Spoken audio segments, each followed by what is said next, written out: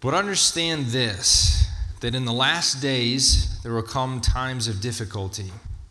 For people will be lovers of self, lovers of money, proud, arrogant, abusive, disobedient to their parents, ungrateful, unholy, heartless, unappeasable, slanderous, without self-control, brutal, not loving good, treacherous, reckless, swollen with conceit, lovers of pleasure rather than lovers of God, having the appearance of godliness but denying its power. Avoid such people. For among them are those who creep into households and capture weak women, burdened with sins and led astray by various passions, always learning and never able to arrive at a knowledge of the truth. Just as Jannes and Jambres opposed Moses, so these men also opposed the truth. Men corrupted in mind and disqualified regarding the faith, but they will not get very far, for their folly will be plain to all, as was that of those two men. You, however, have followed my teaching, my conduct, my aim in life, my faith, my patience, my love, my steadfastness, my persecutions and sufferings that happened to me at Antioch, at Iconium, and at Lystra, which persecutions I endured. Yet from them all the Lord rescued me. Indeed, all who desire to live a godly life in Christ Jesus will be persecuted, while evil people and impostors will go on from bad to worse, deceiving and being deceived. But as for you, continue in what you've learned and have firmly believed, knowing from whom you learned it, and how from childhood you've been acquainted with the sacred writings, which are able to make you wise for salvation through faith in Christ Jesus. All Scripture is breathed out by God and profitable for teaching, for reproof, for correction, and for training in righteousness, that the man of God may be complete, equipped for every good work. I charge you in the presence of God and of Christ Jesus, who is to judge the living and the dead, and by his appearing in his kingdom, preach the word. Be ready in season and out of season. Reprove, rebuke, and exhort with complete patience and teaching. For the time is coming when people will not endure sound teaching, but having itching ears, they will accumulate for themselves teachers to suit their own passions, and will turn away from listening to the truth and wander off into myths. As for you, always be sober-minded, endure suffering, do the work of an evangelist, fulfill your ministry. Let me pray for us. Father, we ask that you would help us, that this word of yours would be illuminated for us. God, we thank you that your scriptures contain your authority. And God, I pray that our own hearts would be bowed down before you, and our lives would be open to you, that you would speak to us and we would listen.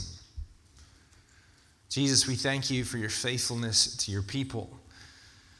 God, we rely upon that faithfulness even now. That your name be lifted up and glorified. Amen. This morning, we're gonna talk about basically why I'm up here. This is a little bit weird. I feel like this is the week I'm supposed to justify my job in public. It's a sort of de facto job review, because what we're talking about is why we place so much emphasis on the scriptures. But I'm not going to just talk to you about why I preach, but instead why the scriptures are so important to who we are as a people, as a church, as the church. Today, we are going to listen to and attend to this message that Paul gives to this younger man, Timothy. We believe that this is the last letter that Paul writes before he dies, before his mission is completed. This is a fellow worker. He has sent Timothy many times in many places, and these are sort of his most personal last instructions. In 2 Timothy, we have a really warm and encouraging tone from Paul before he loses his life. And he warns Timothy, of what is coming ahead of him. That there is a time coming, he says, in the last days. And we know that throughout scriptures in the early church, they understood themselves. We understand ourselves to be living in the last days. Yes, for 2,000 years. We are in a new era of history where Jesus has come, and the only things that are left to be done are the fulfillment, the completion of what he has largely accomplished already. So as people living in the last days, we listen to what Paul is saying to Timothy, and he warns him that there's times coming when there will be an escalation, there will be a changing, there will be a scurrying to and fro of people looking basically to gratify their own desires and appetites. He gives you a long list of sins. They should be relatively familiar to you by observation. You should be able to say, yes, I am familiar with such behavior. Certainly, if you're a parent, you noticed one in particular, disobedience to parents. That is widespread in my household, I have learned. And so my parents tell me was true in their household as well. But we are also a people who can be brutal, we can refuse the good, we can be all of the long list of things that Paul describes. We are living in the middle of the list that Paul gives. And Paul gives instruction, an antidote to Timothy. He says repeatedly throughout this text that the cure for all of this is that you are attentive to what you have been taught, so that you can separate out deception from truth. Because it's not just bad behavior that is an issue for Paul. Repeatedly, he shows throughout this text, all of this is stemming from and resulting in deception. It is an obscuring of the truth. And so therefore, the truth pushes back against all of these things that Paul describes. We are a people who point to the Scriptures and acknowledge what Paul has written, not just to Timothy, but for us, that all of the Scriptures are God-breathed. And they have for us authority to bear on our lives, to clear out the brush that crowds into our minds and our hearts.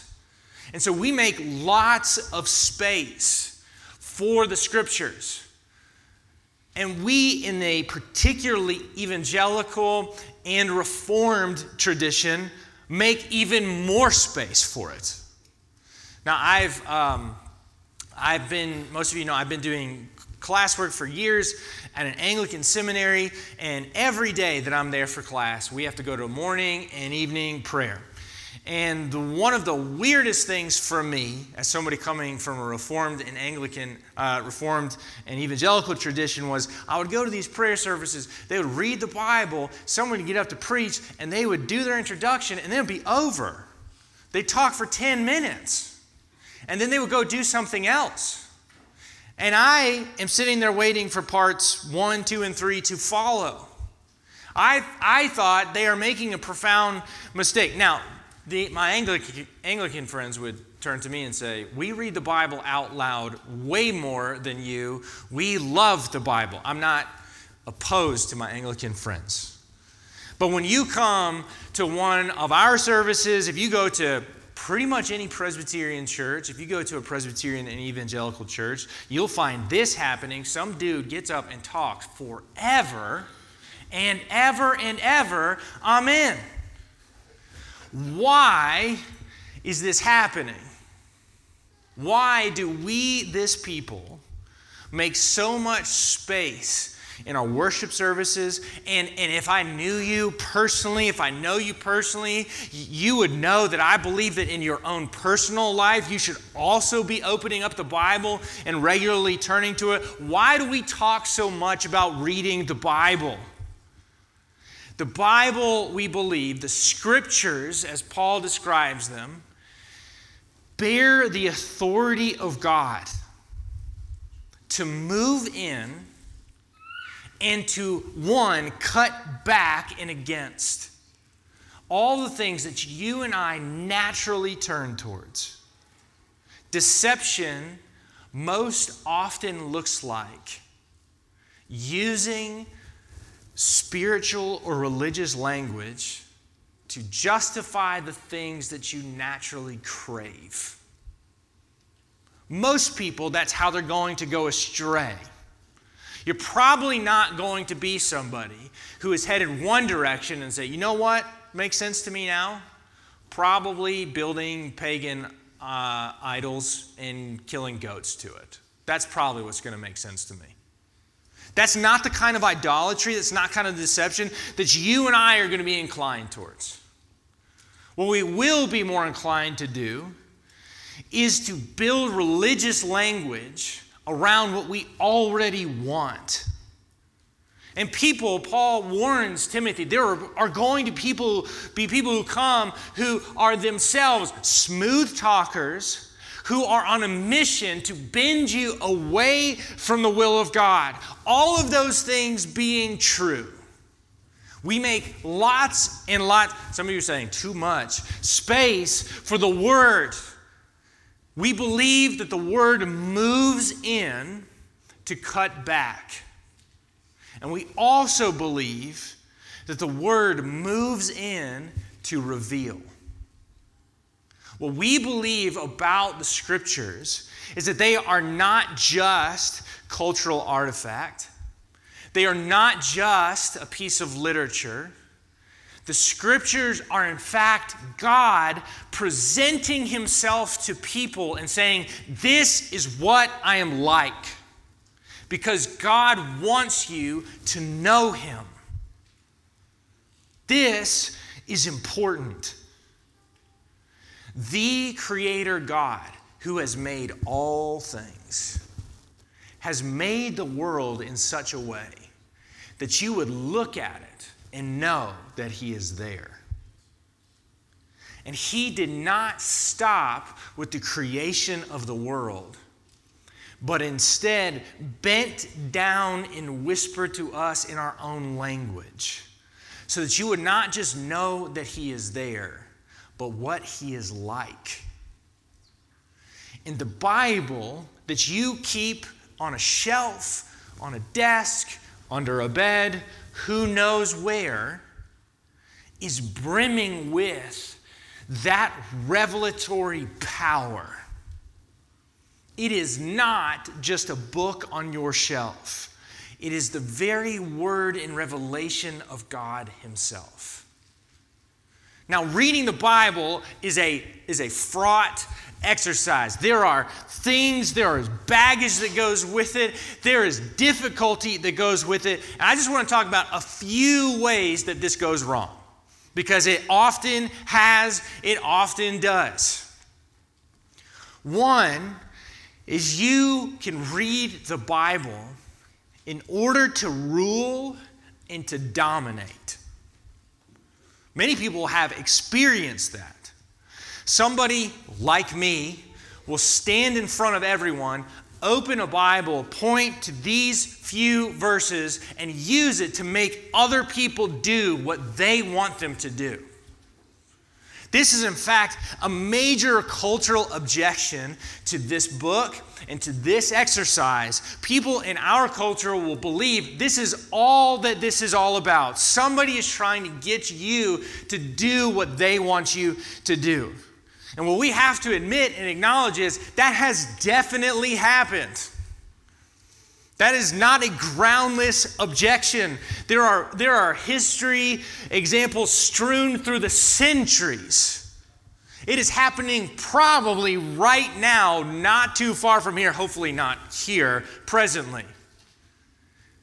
It is an easy thing to do. And I would say it is not just people like me that you should be suspicious of. You should look at yourself in the mirror. We are people inclined to use anything that we can grasp for to get what we want. And the Bible can be used as a tool to manipulate and to manipulate into power and to enslave people. That is true. And you ought to look at who gains from such usage, so that you might not be deceived by it. Now, that same sort of reality leads to another error. Not just to rule over others. There's an error where you read to be the ruler. And what I mean by that is you read the Bible and decide, I will accept what I want. I will be the arbiter of truth. I will decide what is right and what is wrong. I will come to the portions of the Bible that I do not like, and I will put my fingers over those things. I will decide who is right, and what is wrong. So even if you are not projecting outward onto the world, a means of control and power, you might use your own rationale inward towards yourself and say, I will decide that I am the king, I am the queen, and I will decide what is true and what is false. If the Bible never disrupts your agenda, you are not reading the Bible, you are looking in a mirror. The Bible messes with you. The Bible gets into your junk drawer and pulls out everything that you don't want people to see. The Bible will throw speed bumps on your life time and time again. And if it is not, you are simply not reading the Bible. You are not the king or the queen. God is. Do not make the mistake to read the Bible as if you are God. Now, there's another error that sort of generates, it inflames these other errors. Reading the Bible alone. See, if you grew up in a tradition like mine, you were told time and again, you need to read your Bible in your quiet time, your personal devotion, whatever you called it, you understood that this means I read the Bible in a room by myself, and whatever the Bible tells me, that is what is right, and that is what I will do. Let me tell you what happens when you do that. You get stuff wrong. I get stuff wrong. We believe that the Scriptures are the authoritative voice in the life of the church. That does not mean that you personally get to decide what the Bible means, and if anybody tells you something different, they are in fact right and you are wrong because you know 3 Bible verses that back up the thing that you believe.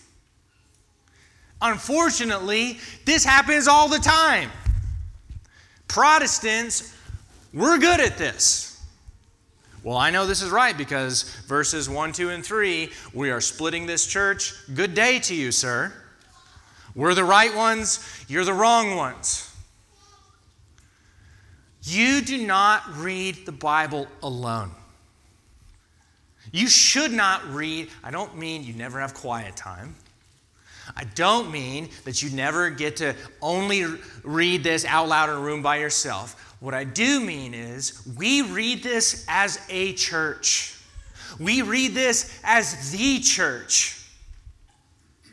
And so if you run into a life in the Scriptures where you have suddenly realized that you are saying something that nobody else in the room is saying, you should pay attention to that. It is possible that you are right and everyone else is wrong. That is one possibility. The more likely scenario is you are wrong.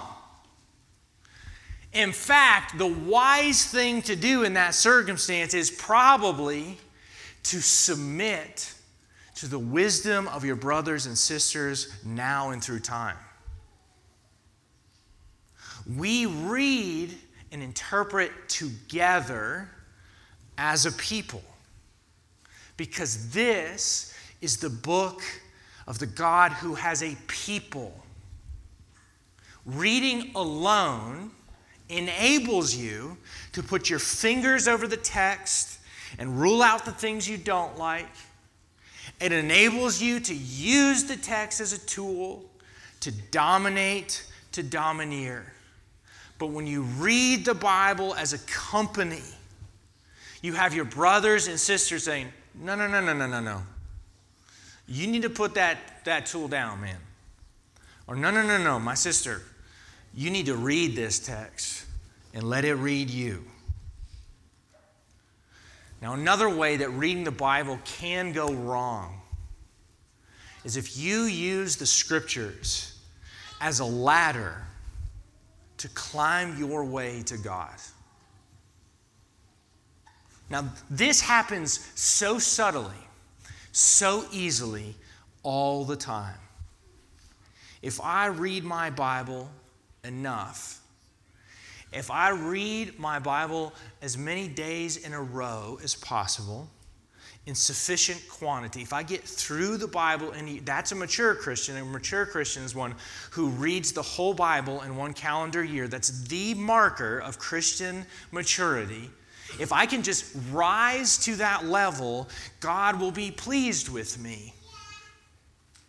And so then when you fail to read your Bible, you can say in your accountability groups or whatever it is that you have, I really feel I've been really sinful because I've failed to read the required number of chapters in my Bible plan to get through the Bible in a year, or whatever it is. Maybe it's 90 days. Maybe you're super Christian. You're doing the 90-day reading plan. Maybe you've only gotten through all of the Psalms 4 times this year instead of 6, or whatever it is, whatever your marker is. I just haven't risen to that level. Now God's mad at me, and if I could just catch up on the Bible reading plan, then I will have attained approval with God, and someday I'll be good enough because I will read the Bible enough. I'll have memorized enough things, I'll know enough theology, and then finally I will feel that God is happy with me for one time. This is not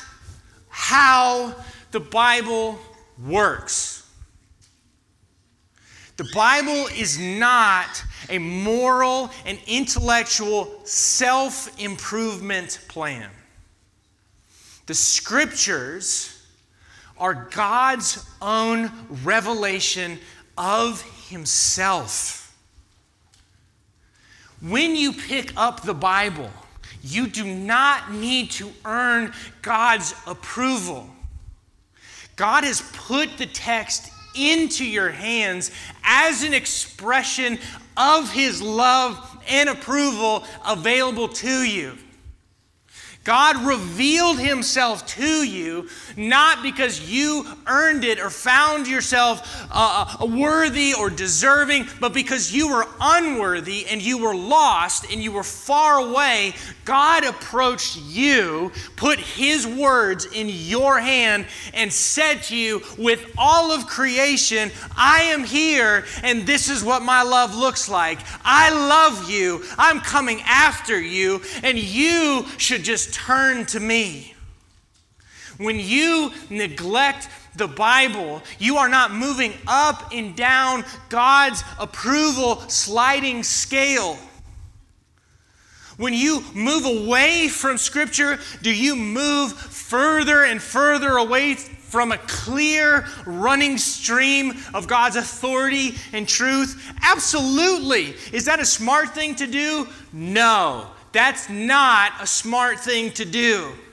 But is God sitting there on the other side of this stream of clear running revelation and say, well, they've read their Bible 7 days in a row now. I've never been happier than now. If they get to 8, I'll be even happier. But if you start over again, and if it's at 1, then, well, I kind of tolerate you.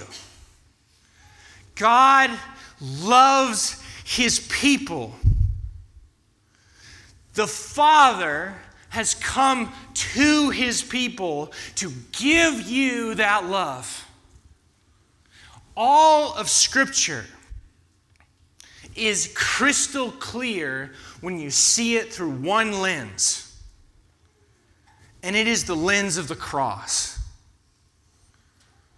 The whole of the Scriptures is going to have a lot for you, a whole life that is possible to be lived with Jesus. But if you cannot read the Bible with the cross in front of you, you will not hear what it properly says.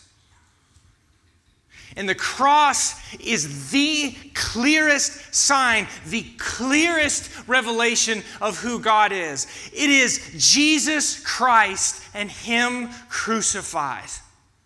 The scriptures are a testimony of the greatness of Jesus.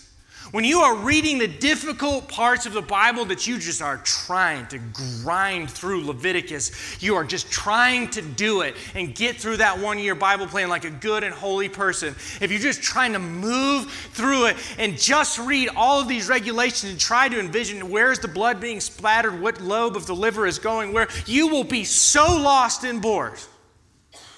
But if you will read Leviticus and see that Jesus is Himself, a high priest that came to a people who was not looking for a priest and not offered a lamb or a goat somewhere out there, but instead put Himself on the altar to be the sacrifice so that you would also be sanctified like the priest himself, Leviticus will start to unwrap itself a little bit for you.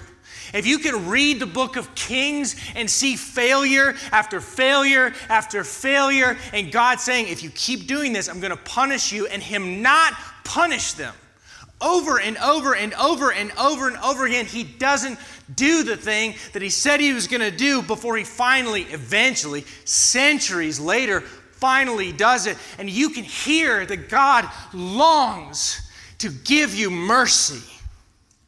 God is desperate to give you goodness and life. That He longs to withhold wrath from you so that you would receive His goodness. Then the history of Israel will unfold itself to you.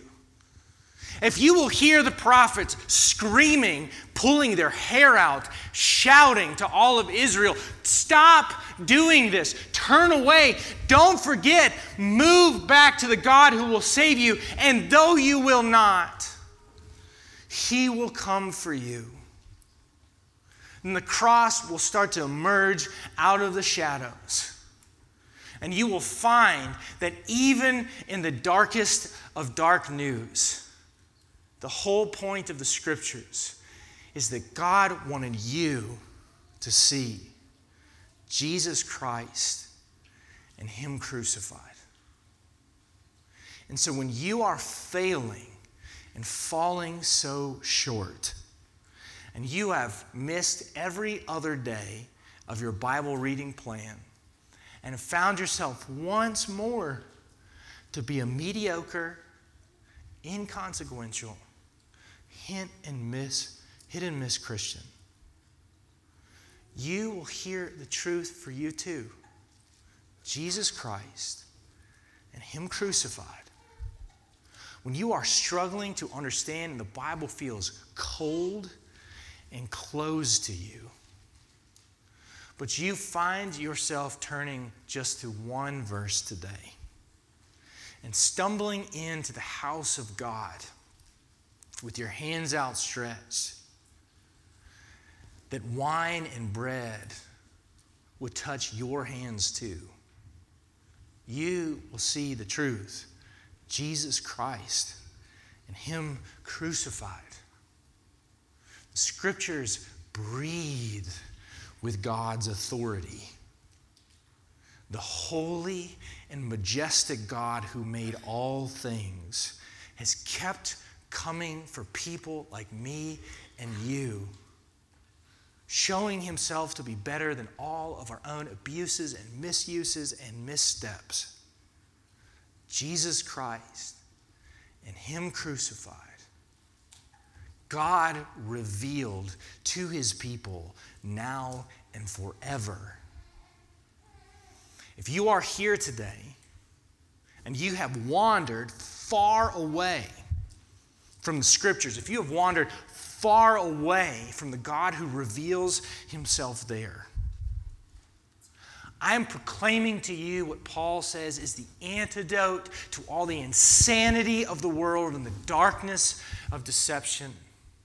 The teachings of the apostles, the proclamation of the prophets, that God loves people like you.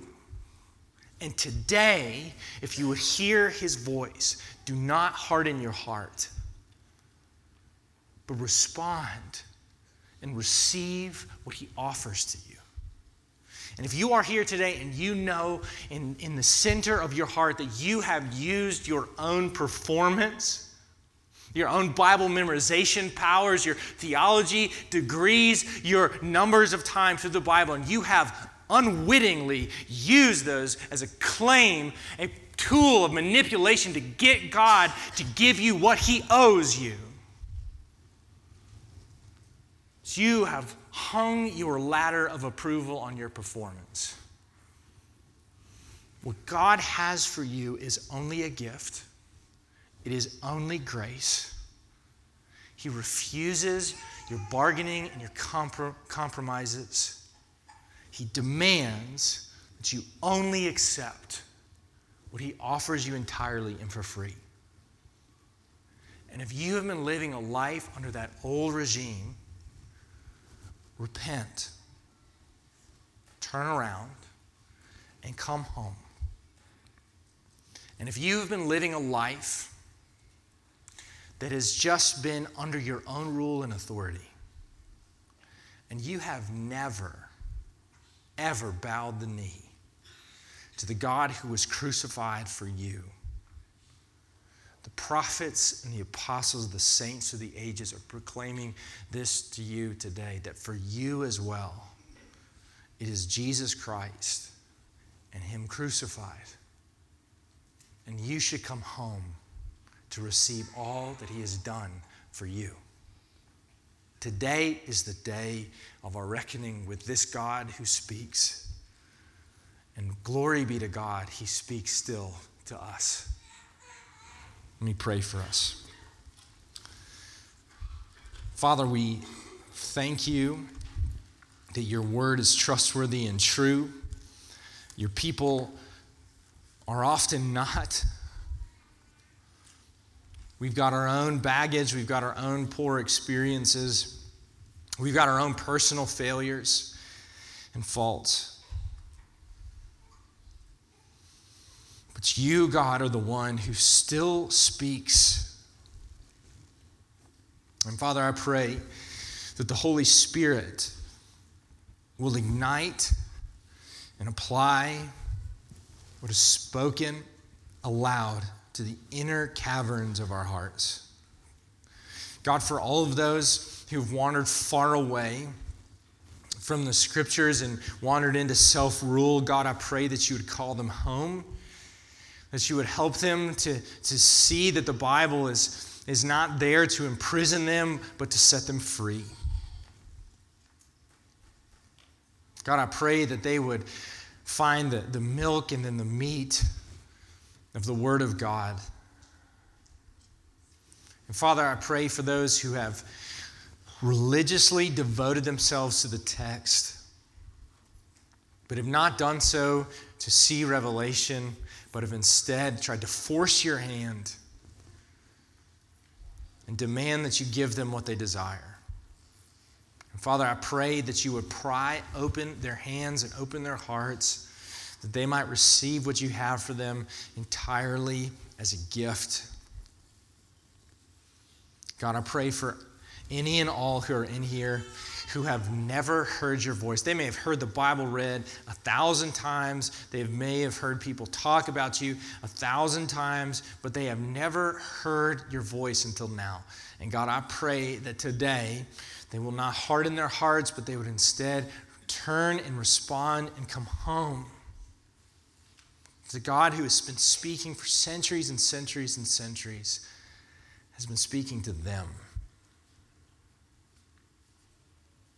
Father, we love you, and we are overwhelmed at your love for us. You are holy. You are glorious. You are the Creator God who's made everything by the word of his power. And that you have stooped so low to speak to us. God, may our hearts respond to you with joy and relief.